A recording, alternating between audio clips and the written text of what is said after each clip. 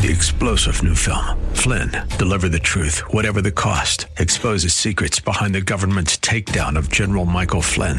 Flynn knew what the intel world had been up to. He ordered the first audit of the use of contractors. This set off alarm bells. He told the truth. He was the most dangerous person for Donald Trump to hire. They had to get rid of Flynn. Flynn, deliver the truth, whatever the cost. Available now. Watch it today. Go to salemnow.com. salemnow.com.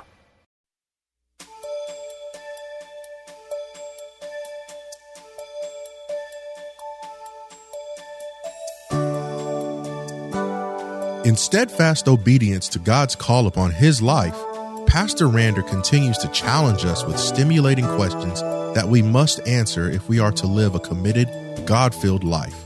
We cannot reach our full potential short of giving God, rather than this world, our very best. The only way we can maximize our God-given capacity is to walk by faith at all times and in all things.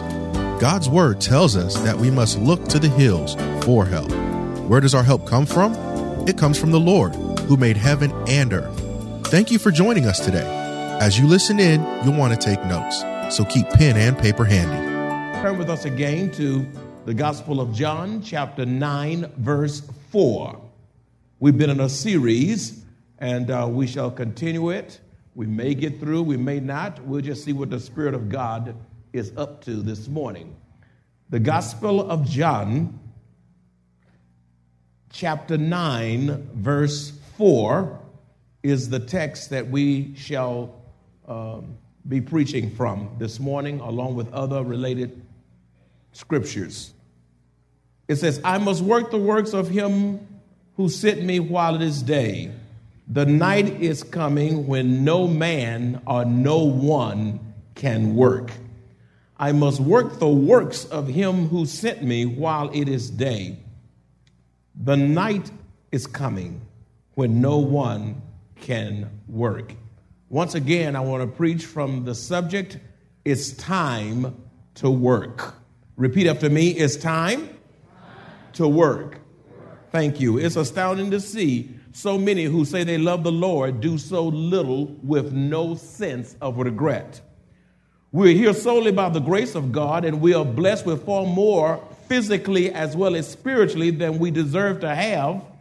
And yet we are quite content being recipients of all we can get and not returning thanks to the Lord Jesus Christ by advancing his kingdom on earth. The scripture says in the disciples' prayer, thy kingdom come, thy will be done on earth as it is in heaven. Jesus himself says in this particular verse, I must work the works of him that sent me while it is day. The night is coming when no one can work. And just briefly, I'm going to just run right through these. Why is it time to work? Number one, we said in our review, because God himself worked. We work because God himself worked. Genesis chapter 2, verses 1 and 2.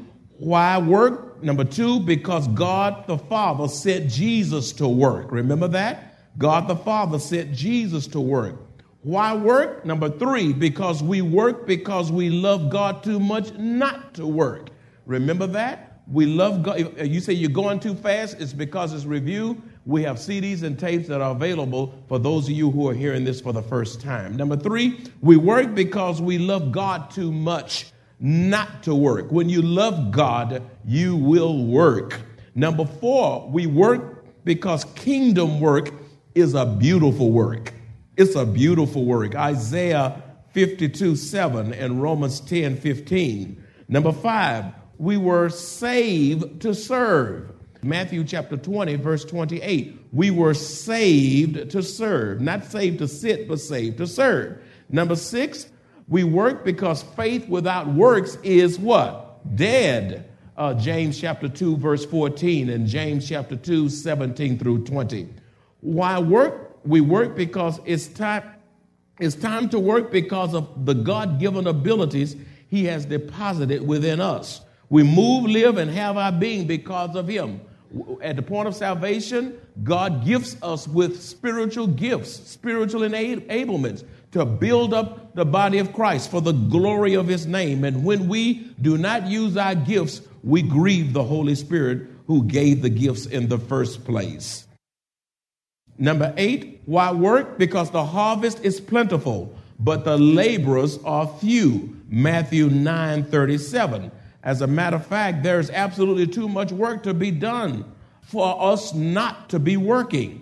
So the harvest is plentiful, but the laborers are few. Too much work for us to be sitting around here not working, says Matthew 9:37. Why work? Number 9, we cannot hear the Lord say, well done, unless we have been a faithful servant. How many want to hear him say, well done?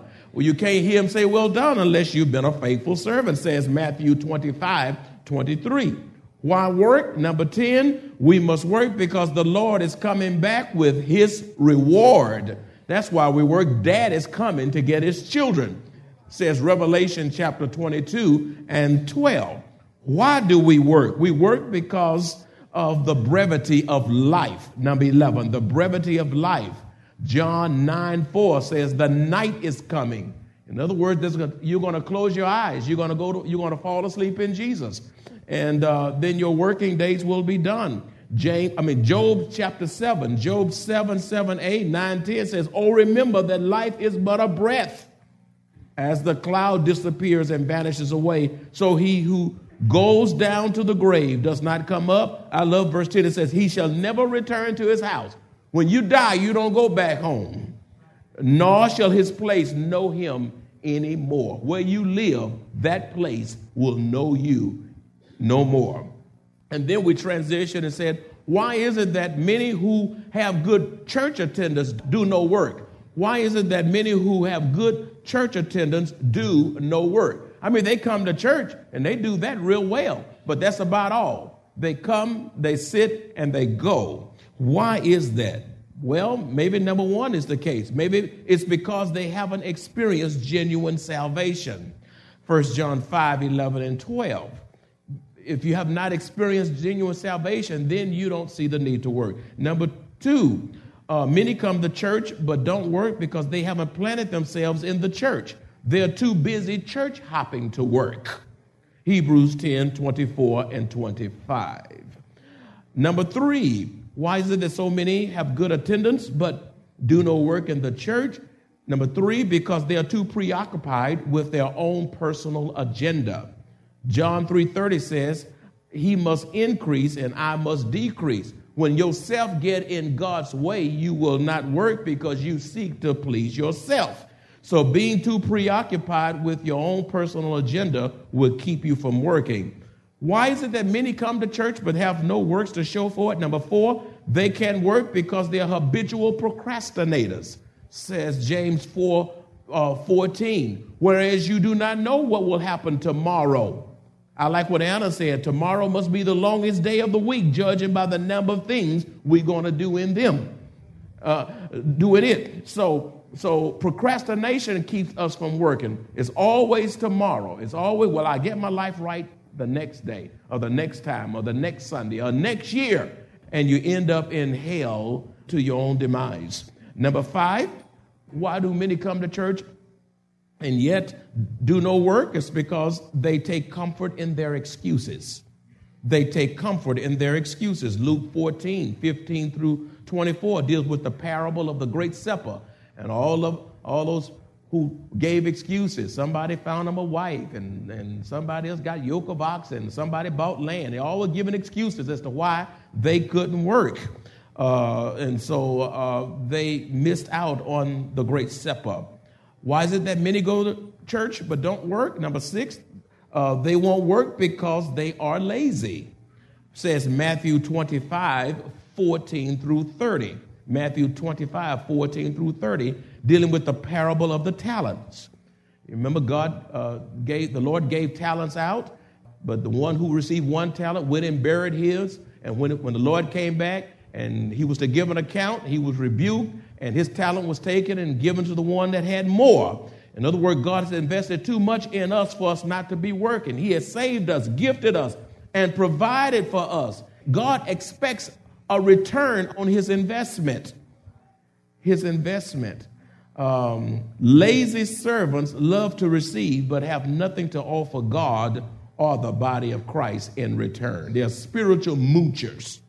Why is it that so many come to church but do no work? Number 7, many won't work because of an inferiority complex. Now I will slow down. Okay. All right. Well, I want to get through the review because we've been doing the review, and I wanted to get to all this new insight for living. Number 7, many won't work because of an inferiority complex. They compare themselves with others. Turn with us to Ephesians chapter 2, verse 10. Many won't work because of an inferiority complex. They compare themselves to others. Ephesians chapter 2, verse 10 says, for we are his workmanship, God's workmanship, created in whom? Christ Jesus for what? Good, underline that. For what? Good works. Not to sit around doing nothing. You were created for what kind of works? Not bad works. Good works. Created for good works, which God prepared beforehand that we should walk in them. Before you were born, before creation was even made, God had a divine assignment preordained for you because of your being divinely predestined and elected to the glory of God. He foreknew you. You were no accident. You didn't surprise God. There are no surprises to God in his economy and outside.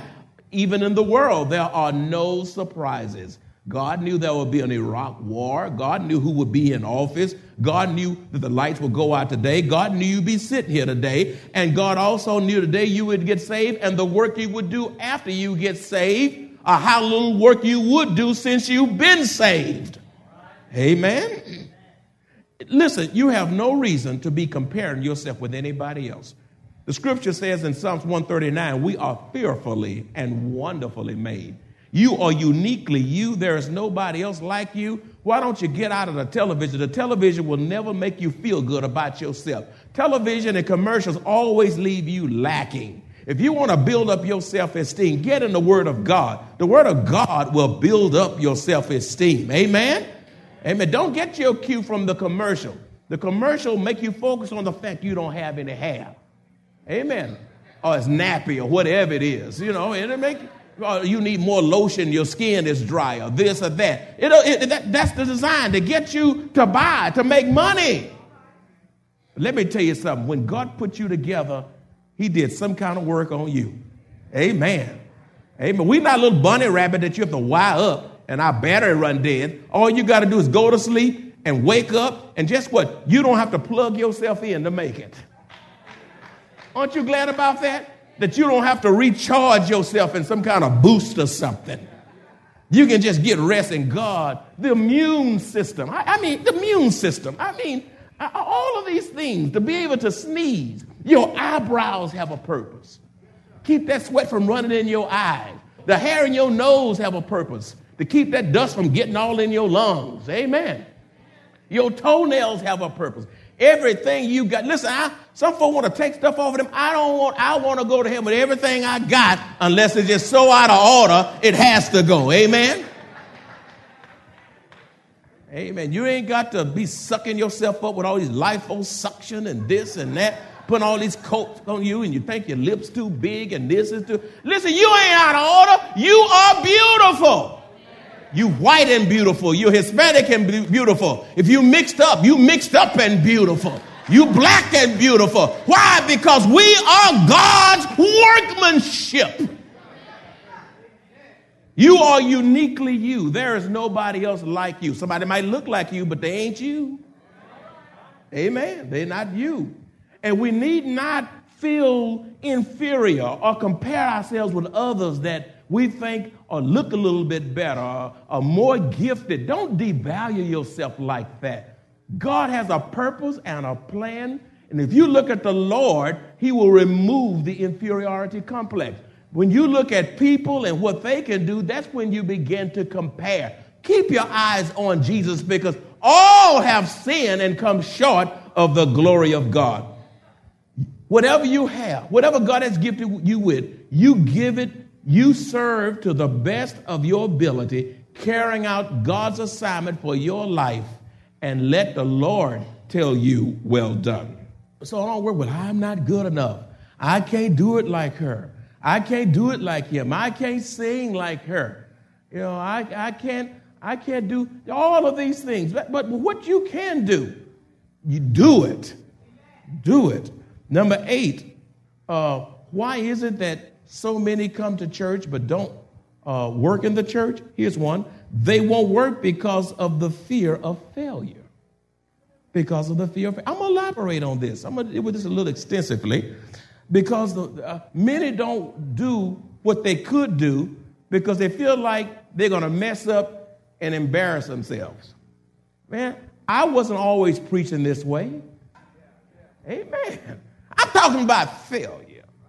And some of you haven't gotten where God wants you to be because you fear failure. Isaiah 41:10 says, fear thou not, for I am with you.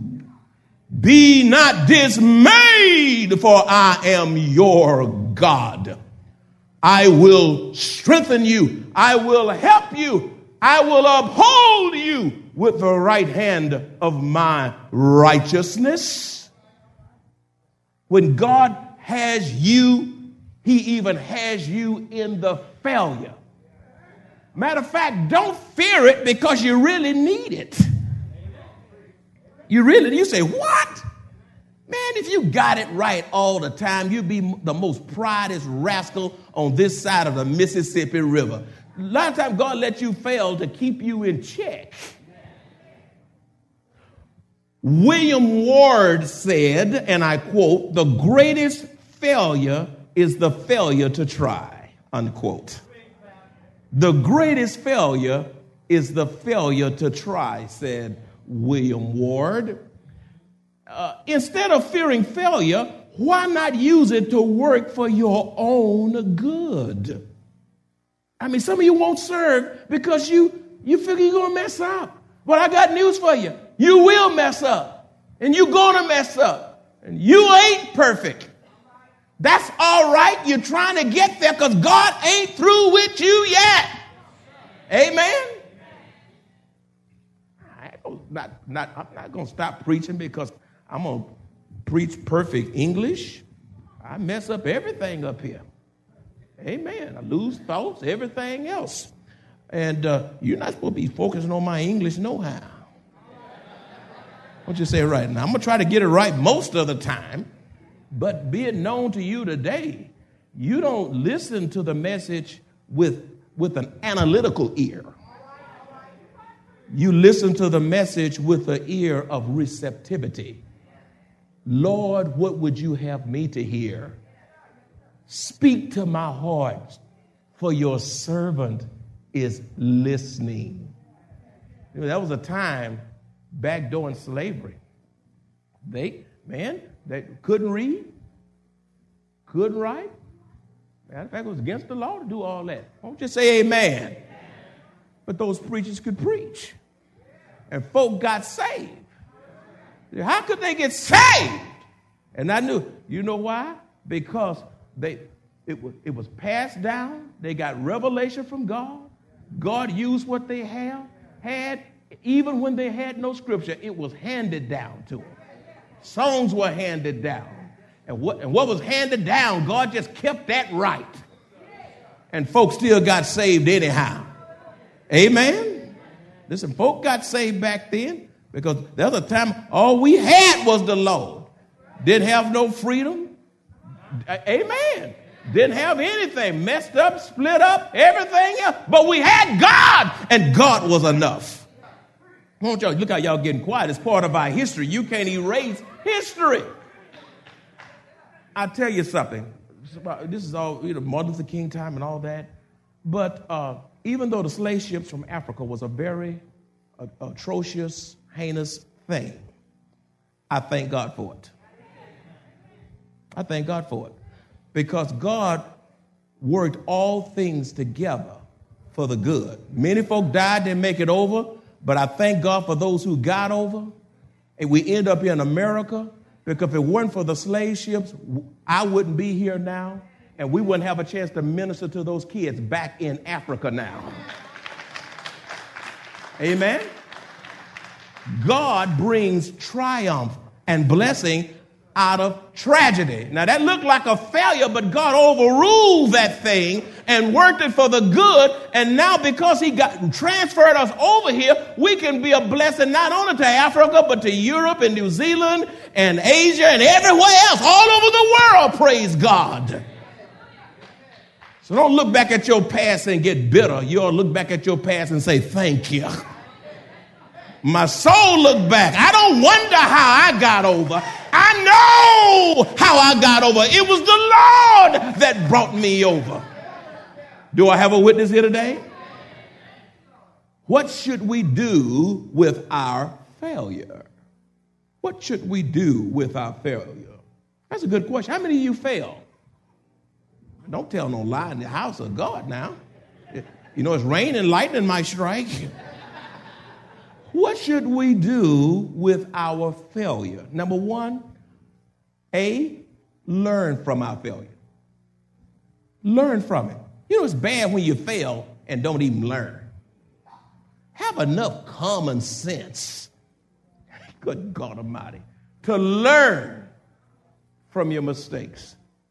Learn from your failure.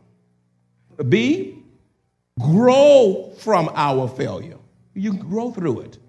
God makes you a better man, a better woman. I mean, give you experience. You grow up through it. You don't grow with everything happening just right in your life. Everything you touch turned to gold. That's no growth. There has to be some tests, some trials, some failures, some disappointments, some disillusionment in order to get us to the next level in Christ. So all failure is not bad. And C, in failure, what should we do with it? Teach others because of our failures. Teach others. Now, some of y'all can't teach others because you walking around here strut like a peacock like you've never failed. All of us have failed. We've all fallen short. All of us got stories and testimonies of how bad we messed up and how God overruled. So, A, let's repeat it again. What should we do with our failure? We should what? Learn from our failure. B, grow from our failure. C, teach others because of our failures.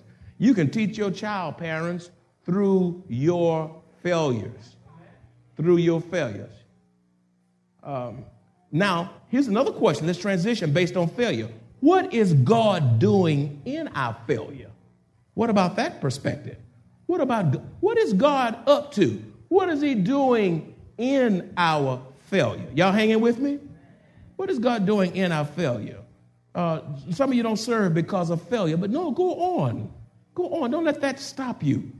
What is God doing in our failure? A, God often prepares us for success through our failure. He often prepares us for our success through our what? Through our failure. If you talk to every great man, great woman, president, governor, executive, I don't care, whatever they are, they got some failures of how they really messed it up. If they can go back and do it all over again, someone would say, I wouldn't do it over again. I needed that to get where I am. If that hadn't happened, this wouldn't have happened. You see what I'm saying? So actually, God propels us many times to success through our failure. B, we have a greater dependency upon the Lord because of our failure.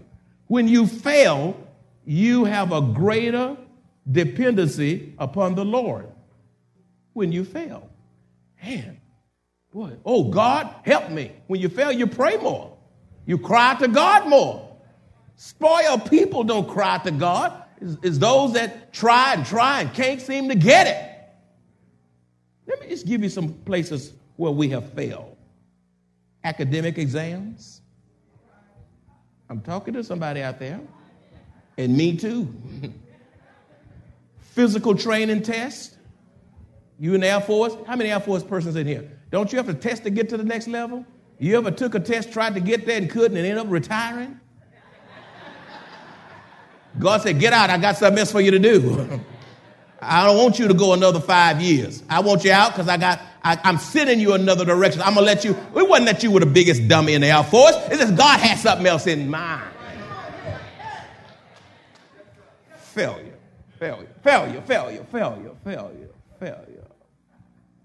Physical training. Your PT test that you can't pass. You huff and you puff. Y'all know what I'm talking about. And still, you can't get it and you end up out. Promotional exams. Certifications. Anybody know what I'm talking about? Licensure exams to get certain license to do this or that. To be a realtor or to be a beautician. God don't want you to mess with hair. He wants you to do something else. He'll flunk you. And then sometimes he wants you to do that, but he'll test your perseverance. So it does work the other way too. You understand what I'm saying? You failed an interview. Now some of y'all go in there failing. You walk in there, your mouth got all that bling bling in it. Yeah, give me a job. Folks can see their face in your teeth. Hire me. Hair all wild, going all down the direction, dread stuff, and all kind of folk things that happen to you, and you just look wild. Not presentable, slouching, pants half down. How you going to compete with your pants half down your rear? Why don't you say that? Pull your pants up and buckle them up. Nobody want to see them boxers. Don't y'all say amen?